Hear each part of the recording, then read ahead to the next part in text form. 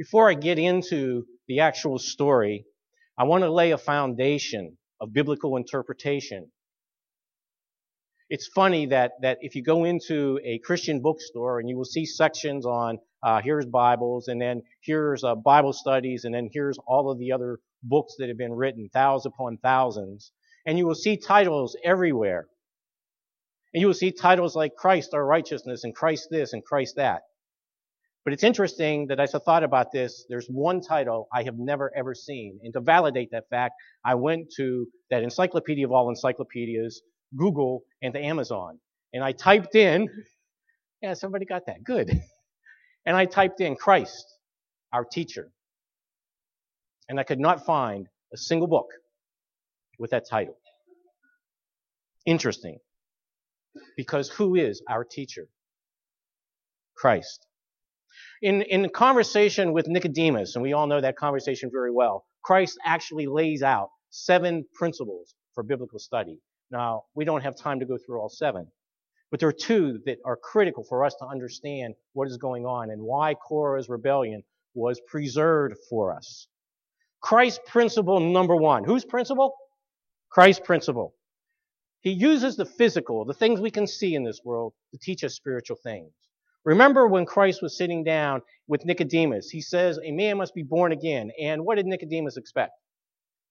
Was he thinking of what? How can a man go back into a mother's womb? Was he thinking physically or spiritually? He was thinking physically, but Jesus intended spiritual. When Jesus pointed to the temple and said, destroy this temple and I will rebuild it in 3 days. Again, he was looking at a physical temple, but what was the true? It was the spiritual temple himself. With the Samaritan woman, same principle. I will give you living water, physical water, but he meant spiritual water. Later on in the Gospel of John, he talks about that famous story about the blind man. And the Pharisees, after the blind man gives the testimony, after he's healed, he gives the testimony before the Sanhedrin. And later on, afterwards, Jesus sees him and some of the Pharisees who were following them, and they turn around and say, what, are we too blind? Could they physically see? Absolutely. But they had testimony from a supposed uneducated man who understood exactly who Jesus was, and yet there stood the educated. And so they were assuming, here we have again physical blindness and spiritual blindness. And of course, that's a New Testament teaching, right? Doesn't belong anywhere else. It's only in the New Testament that's revealed, right? I heard somebody say no. You happen to remember that silly little story that gets repeated every once in a while. This story about Adam and Eve being tempted by Satan, the serpent, in the garden. Because what does Satan do? He says, the moment you eat from this tree, your what? Will be open. Your eyes will be open. And yet she was able to see the tree and saw that it was good. So was Satan even tempting her with physical blindness, or was he promising spiritual eyesight? Interesting, too, that when Adam afterwards had put on and made fig leaves to cover them, that when God walked into the camp, he felt naked and had to hide. Is it perhaps it wasn't a physical nakedness, or perhaps a spiritual nakedness had been exposed? Principle number 1, God uses the things of this world to teach us heavenly things. Christ's principle number 2, acted parables is what I will call them. You may have heard of people talk about typology. That's usually the scholarly term. That there is something that is preserved, a story or something, the sanctuary being one of the great typologies of all, that it's a pattern, but it reveals something greater. Jesus used this with Nicodemus. As he's talking with Nicodemus, he says, the same way as Moses lifted up the serpent, so too must the Son of Man be. So Jesus was pointing back and saying that this story that happened in the Old Testament, where Moses was told to create a serpent by God and lift it up, it was talking about me. And it's interesting, one of the little sidelights is that those of us who like to dig a little deeper in scriptures, it actually wasn't a serpent that God told Moses to make. It was the Hebrew word seraph, which is translated elsewhere in Scripture as a fiery seraphim. Interesting. Is that at least a couple homes? Paul dove into this principle of typology in 1 Corinthians chapter 10. And when he was recounting the story of the Exodus journey, he goes with chapter in verse 6, and I don't need you to turn because to save some time, I'm going to read it to you. He says, "Now these things became our examples." And the Greek word there is typos, where we get type from, like in typewriter. And the entire purpose of that use of that word that Peter used and that Paul used when he talks about types and examples used throughout the New Testament, it means to strike, as in a die, the same way a typewriter key will strike. And why were they using that word? Remember, this is the common language of the people. It's because Paul and the apostles wanted us to understand that there was messages that the same way a type leaves an impression, the stories need to leave an impression upon you and upon me. And so today we have the story of Korah's rebellion, which is a type, a warning for us. Follow with you, if you will, in Numbers, and turn with me there to Numbers 16, if you're not already there. And I'm going to read again verses 1 and 2. "Now Korah, the son of Izhar, the son of Kohath, the son of Levi, with Dathan and Abiram and the sons of Eliab, and On, the son of Peleth, sons of Reuben, took men, and they rose up before Moses and some of the children of Israel, 250 peasants, leaders of the congregation, representatives of the congregation, men of renown." This was not a ragtag rebellion. To help set up the situation with what is going on with Korah and his co-conspirators, we need to take a step back and look at the book of Numbers as a whole. The book of Numbers derives itself from the taking of two censuses. The first census happens at Mount Sinai. The second census happens actually at the end of the book, just before the people were to enter into the Promised Land. And in between those two censuses, there are some remarkable stories. Someone referred to them as object lessons. Today's lesson, Korah, being one of them. During that, Korah and Israel, introduces a new form of math. Everybody thought new math was invented this century. They took 11 and turned it into 40. And you say, how on earth did they do that? Well, if you take a look at the approximate location that they have been at, they were only 11 days away from the Promised Land. But because of their lack of faith, when the spies were sent out, an 11-day journey became 40. The outline of Numbers goes very much kind of like this. Chapters 1 through 8, there's an organization of God's people around Mount Sinai and around the tabernacle. Interesting. Was there a similar pattern revealed in the New Testament with the gathering of 12 apostles around the living temple? Then there was a Passover. No relation there. And then in chapter 10, there were 2 silver trumpets, and the purpose of the trumpets was to sound for the congregation, silver being used as a metaphor for God's word. It was a time for when God would say it's time to move forward and it's time to stand still. And do we not see that in the book of Acts? That the leaders of the church would not move unless God directed them to. Then there was the sending out of the 12 spies. Fear and doubt had entered into God's people, and that resulted in a 40 days of wandering. Chapter 15 then brings up the bread and drink offering. Oh, no pattern there, right? No, thank you. And then that brings us to Korah's rebellion. It has been said history repeats itself, and those who do not learn from the past are destined to what? Repeat the same mistakes. So who is Korah and his co-conspirators? Why were they united? Was the church supposed to be united?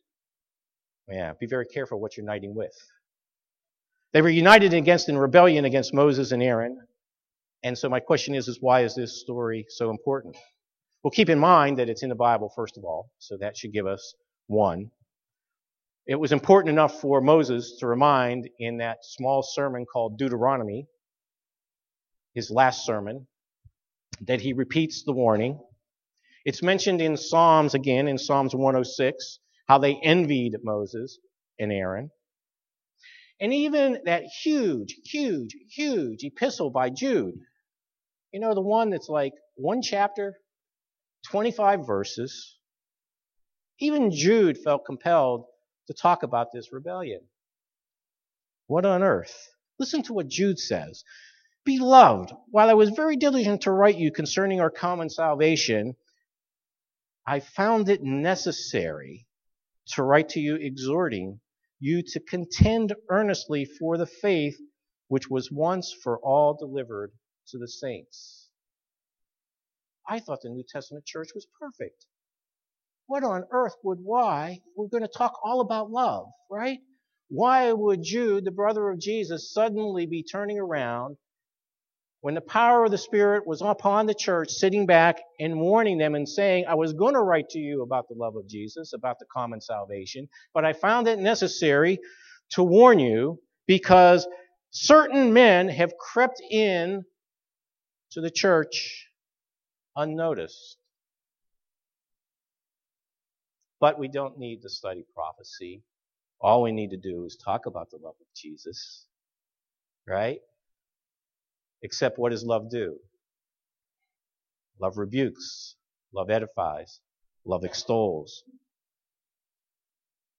So who were Korah and the rebels? Well, we see that Korah is actually from the tribe of Levi. Levi was the third son. It also makes him, third son, obviously, of Isaac. It also makes him a cousin of who? Moses. Now, interestingly enough, his co-conspirators does not come from the tribe of Levi.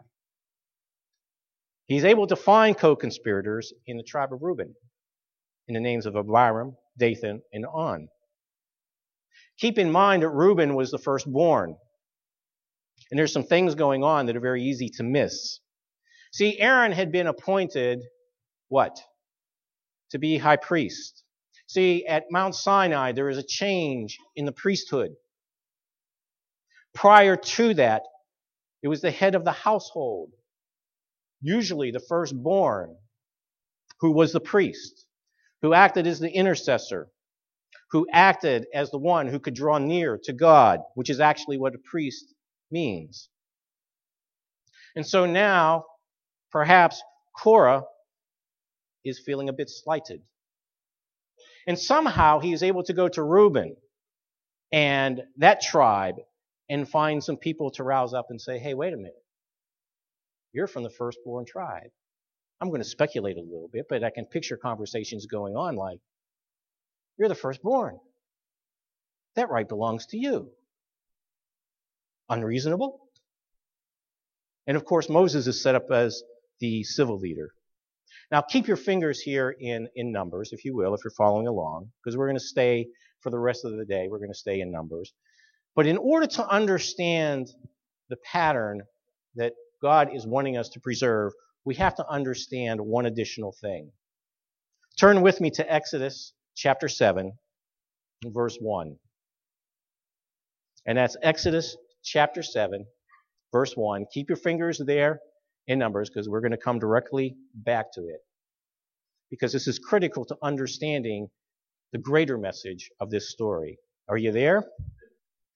And so it says to this, so the Lord says to Moses, see, I have made you as God to Pharaoh, and Aaron your brother shall be your prophet. Earlier, he says Aaron will be your spokesman.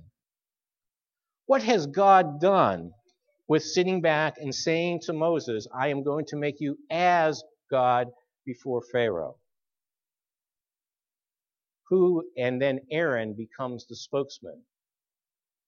Who becomes the spokesman here on earth for God? Christ. Do you see the parallel that's beginning to happen? Now, let's go back to Numbers to see if we can turn a little bit more spiritual light onto this. I'm going to again repeat. Now Korah, the son of Izhar, and the son of Kohath, and the sons of Levi, and Dathan, and Abiram, and the sons of Eliab, and On, the son of Peleth, sons of Reuben, took men. Now it's interesting to note later on is never again mentioned. Apparently, On had a change of heart and realized what he was doing and withdrew. We can only speculate, but that seems to be the implication. And they rose up before Moses with some of the children of Israel, 250 leaders of the congregation, representatives of the congregation, men of renown. We've talked about that. And then listen to this next. They gathered together against Moses and Aaron, and they said to them, "You take too much upon yourselves, for all the congregation is holy, every one of them, and the Lord is among them." Who does that sound like? I heard it. I shall be like the Most High. I will sit above the congregation of the Lord. As we go through here, I hope you start to see some parallels. That this story not only is a real story that happened here on Rebellion on Earth, but it gives us shadows and patterns and principles that were repeated in the rebellion where it began. In heaven. Why do you exalt yourself above the assembly of the Lord? Let me, says Satan. Going with verse 4, and so this is how it picks up. So when Moses heard, he ran around sitting back and saying what? No, he didn't run around whining and belly aching, though he probably had every right to do. And if I'd have been in his shoes, that's exactly what I would have done. That's why I wasn't in his shoes. No, he fell on his face. See, he humbles himself, and he's falling on his face not towards his conspirators, but he's turning towards God and basically saying to God, "You put me here. You put me in charge. This is your problem, not mine." And so this is how God leads a true man of God. And he spoke, and so Moses gets up, obviously, and he spoke to Korah and his company, saying, now listen what he does. He doesn't get into debate, an argument. Remember my last sermon with Nehemiah. You don't debate and negotiate with your enemy when you have the truth. And tomorrow morning, the Lord will show who is his and who is holy. So who is Moses saying is going to determine this argument? God is going to determine it. And who is Korah and all of those really rebelling against? Are they rebelling against Moses and Aaron? They're rebelling against God and his authority.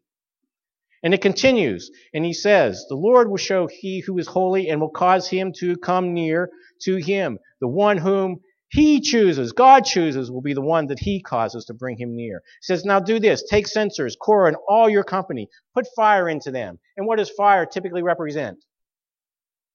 The Holy Spirit, the presence of God. Remember, the presence of God when Moses was standing in the burning bush. The angel of the Lord was there. There was fire. When Isaiah was brought before the throne, when Ezekiel was brought before the throne of God is always represented as being a flame of fire.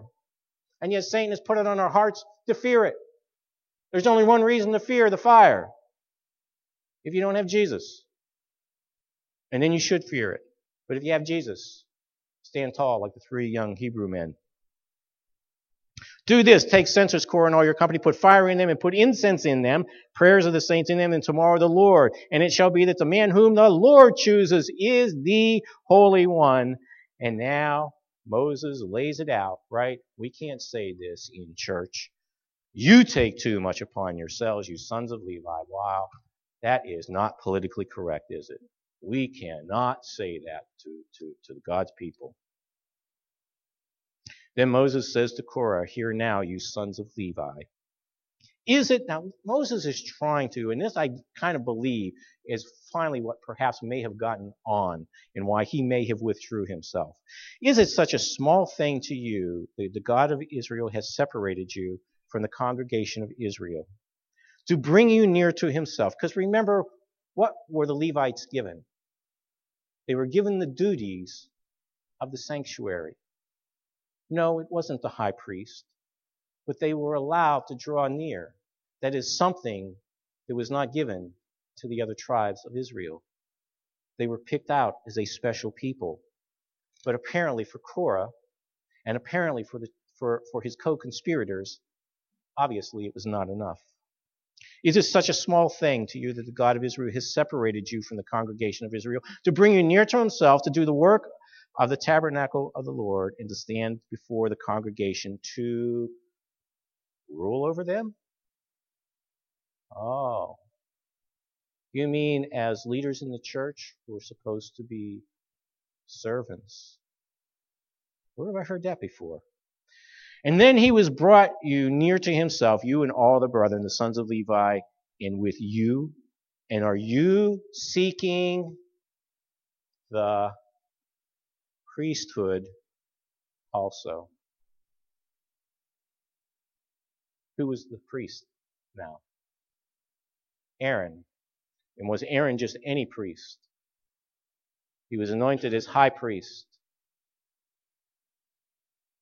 We would never see a rebellion against, repeat again, would we? I see and heard a couple snickers. I see some people have already made the connection. The Lord is leading you. Good for you. Therefore, you and all your company are gathered together against the Lord. And what is it that you would complain against Aaron? I can't imagine what Satan, Lucifer, would have been doing complaining against Jesus in heaven. Do you? After all, he was what? An exalted cherub who stood by the throne. Continuing in verse 12, Moses sent to call Dathan and Abiram, the sons of Eliab, but they said, we will not come up. What is Moses doing here? We saw first that when the confrontation of the conspirators and rebels first came, what did Moses do? He humbled himself before God, basically turned to him and said, this is your problem. You've put me here. You help solve the problem. Too often, we try to solve our own problems. And now, he's looking past Korah because he probably sees something in Korah that he is the leader. And he's trying to do what with Dathan and Abiram? He's trying to reason with them. Did not God say, come reason? May your sins. And listen to what Moses again tries to repeat. And he says, is it such a small thing that he has brought you up out of the land flowing with milk and honey to kill us in the wilderness? This is, what Dathan and Abiram are throwing back at Moses. They've never said that before, right? And that you should keep acting like a prince over us. So what was their real issue? The real issue was, you're a prince. We want to be that prince. Who are you to exalt us? Moreover, you have not brought us to a land of flowing with milk and honey, nor given us inheritance of the fields and the vineyards. Will you put out the eyes of these men? There's that spiritual eyesight again. We will not come up to you. So Moses now demonstrates another aspect of God's character. One of mercy, one of intercession, one of appealing, trying to reason with us. And notice Moses' response. Then Moses, picking up with verse 15, then Moses was very angry and said to the Lord, do not respect their offering. Ouch, I thought God heard all of our prayers. Never was written in scriptures. God never told a prophet to say, don't pray for the people, my mind is made up. That never happened in scriptures, right? Now Moses shows a little bit of humanity, I think, in him, because next he says, I have not taken one of their donkeys from them, nor have I hurt any of them. So what is Moses doing? He's doing a human thing of kind to try to justify self. But he is repeating facts. And he's not doing it in a boastful way. He's doing it in a way, I believe, so that all the other conspirators can hear what he's saying and perhaps have an opportunity to pull away and rethink what they're doing.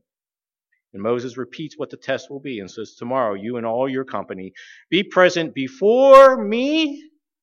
No, before the Lord, you and all as well as Aaron. And then each take a censer and put incense in, and each of you bring his censer before the Lord. 250 censers, both you and Aaron, each with your censer.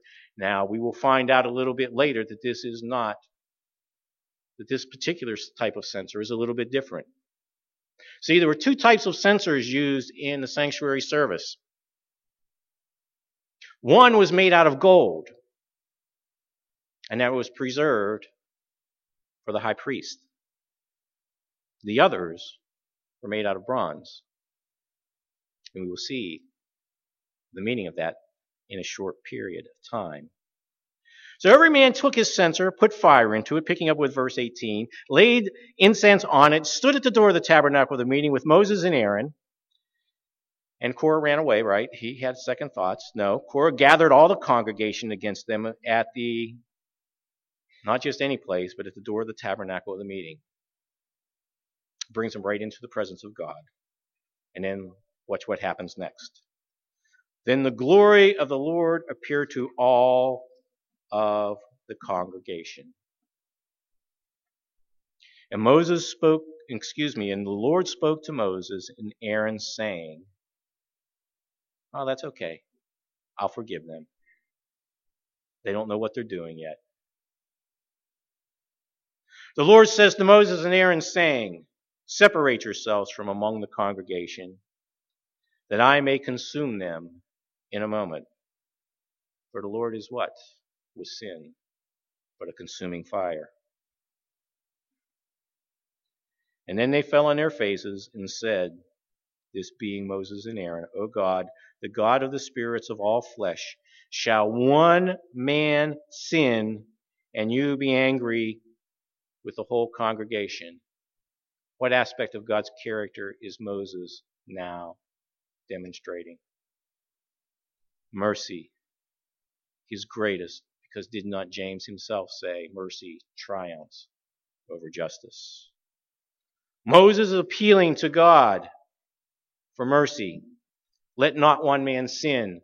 The prophet Ezekiel brings this out very clearly when he says, "The son shall not be punished for the sin of the father, nor the father punished for the sin of the children."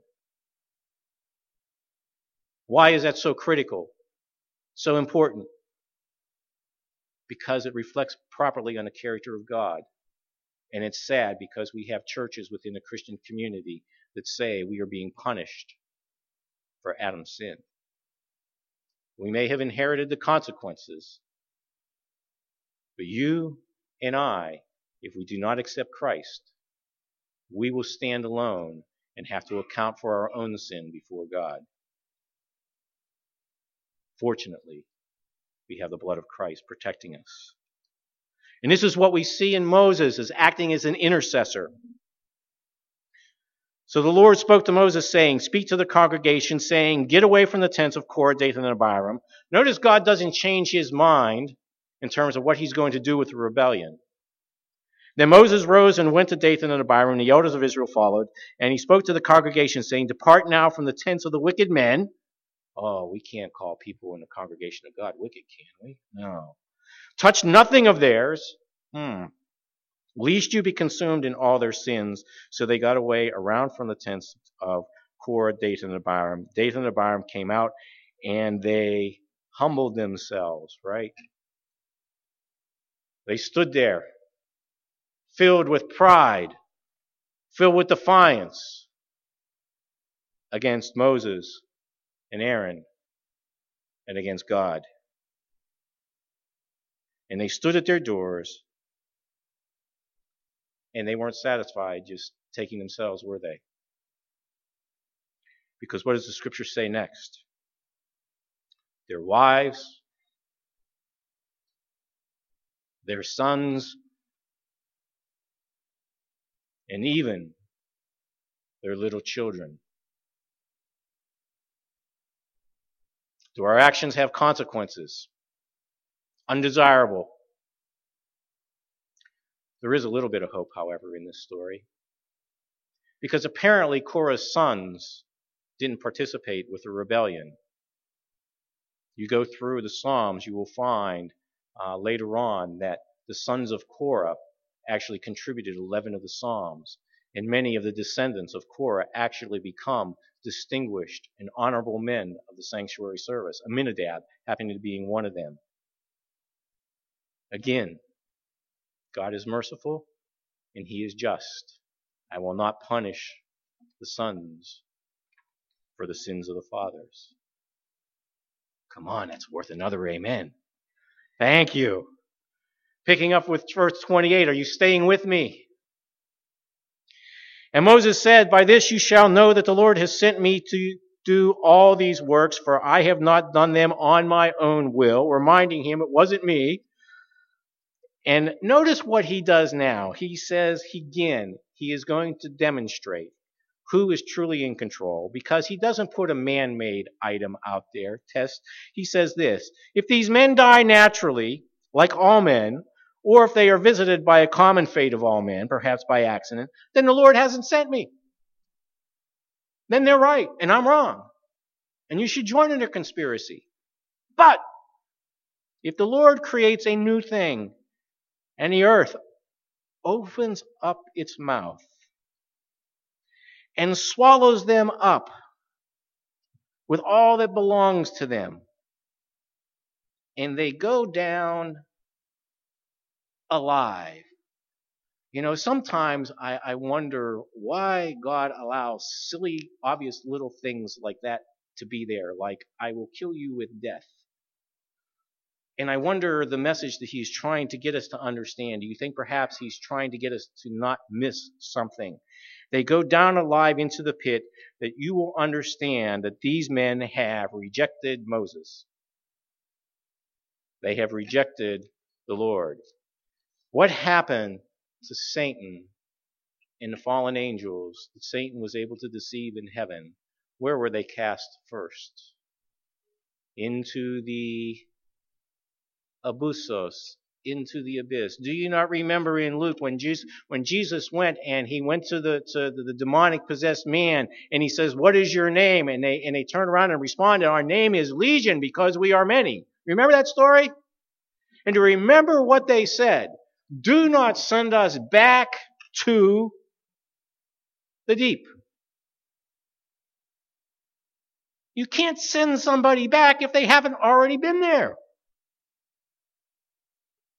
And that word deep is the same word that's used in Revelation, the same words that are used to describe the condition of the earth in the Greek version of the Old Testament, abyssos. So what did God do? Did God sit back and say to earth and say, okay, we don't want Satan in heaven, so we're going to cast him down, and we can't deal with him, we're going to let you deal with him. Is that what God did? No, that's not what God did. If you follow the sequence properly, they were cast out. God creates the earth. Lucifer sees a way, Satan sees a way to get back. He knows, God, that you have to be 100% obedient. He only has to trick Adam and Eve into one sin, and then who becomes ruler of this world? We are slaves to whom we obey. How many sins did it take for Adam and Eve? How many acts of disobedience to God's word did it take? Only one. Do you see why I love this story of Korah's rebellion? Are you getting to see a picture? Do you see how this rebellion, that in principle it reveals details of what happened in the heavenly rebellion and how God tried to reconcile it? I do not believe for a second that Lucifer just went up and says, hey, I'm rebelling against you, and then God decided I'm going to kick him out now. What we see going with Moses and what Aaron are doing reflects the true character of God. How did Lucifer, how did he become Satan? How did he wind up bringing and being able to deceive not just a few, but 1/3 of the angels? It's by his tail, which Isaiah says is a lying prophet. Let me malign the character of God. Were he just as holy as he is? How do we know he created us? We're standing here, he's standing there. I didn't see him create anything. Oh, Lord. Let us finish. Now it came to pass as he finished speaking all these words that the ground split apart under them. The earth opened up its mouth and swallowed them with their household and all the men with Korah with all of their goods, meaning God wanted nothing left of them. So they and all the men went down alive again into the pit. The earth closed over them and they perished from among the assembly. And then all of Israel who were around them did what? They fled and cried out, lest the earth swallow us up also. And then the fire came out from the Lord and consumed the 250 princes. I am a consuming fire.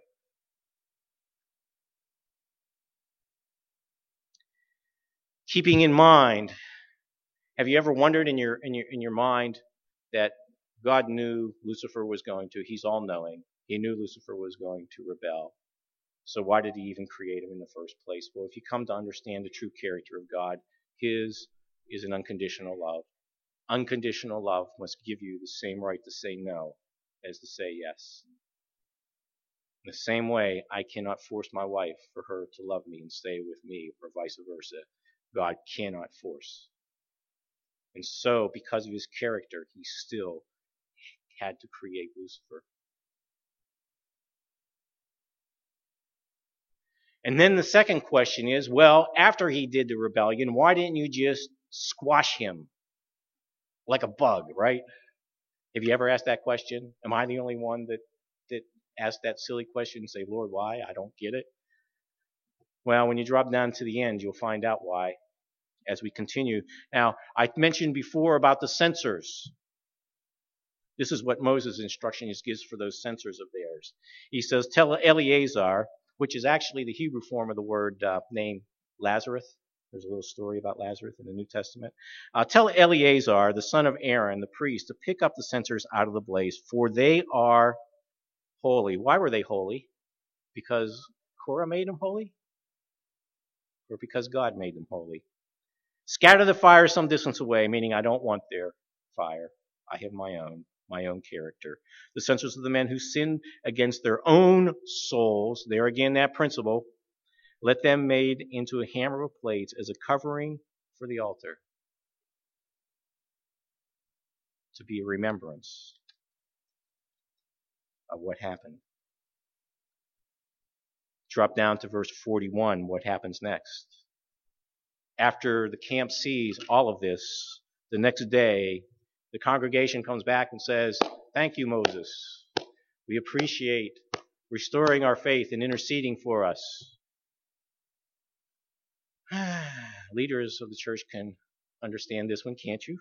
On the next day, all the congregation of the children of Israel murmured again against Moses and Aaron, and they accused them of doing what? It wasn't God that killed them. You killed them. Oh, we would never see that in a congregation of the Lord. To summarize and bring us to a point, we see throughout the life of Moses the character of God being revealed and how he dealt with the rebellion. It gives us a reflection of how God dealt with the rebellion in heaven. We see in verse 3 that the camp that they came and says, we're as holy as you are. We know who that sounds like. I will be like the Most High. In other words, I can be just as holy as you are. What makes God God? Well, if we're to break it down in the most simplest things, we understand his character. He is creator and he is holy. And we would never have a rebellion against God in that, right? We would never ever see a rebellion against the one day that is told to be a remembrance. Even we, as Seventh-day Adventists, have a tendency to forget what is the first instruction in keeping the Sabbath? To keep it holy. It is not about a day of rest. It is about keeping it holy. We have been purchased at a price. He wants us to be drawn near to him. Verse 10 talks about the rebellion against the priesthood also. Keeping in mind, stories can not only point us to things to the past, but they can point us to things of the future. We would never have a rebellion against the priesthood today, would we? Who is our high priest today? Surely someone would not rebel against the high priesthood of Jesus, right? And then the earth opens up and swallows them.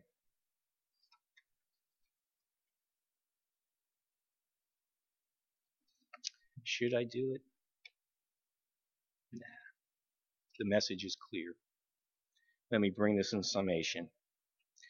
Korah's rebellion was about a rebellion about exaltation of self, an exaltation of pride, an exaltation of not being satisfied with what God has given you in your life. Paul stated clearly, I learned to be content, whether rich or whether poor, whether in jail or whether in free. There is a heavenly application because it reveals what happened in a rebellion in heaven. Korah's rebellion also, unfortunately, is a stark prediction of a future prophecy about a rebellion, not against Aaron as high priest, but a rebellion by men against the high priesthood of Christ, who is in the heavenly sanctuary. Hebrews reminds us, seeing that we have such a great high priest who has passed through the heavens, Jesus, the Son of God, let us hold fast to our confession. For we do not have a high priest who cannot sympathize with our weakness, and nor do I accept men who have that same weakness, but all points tempted as yet we are, and yet was without sin. Let us therefore come boldly to the throne of grace, that we may obtain mercy and find grace in our time of need. We know who Korah is today.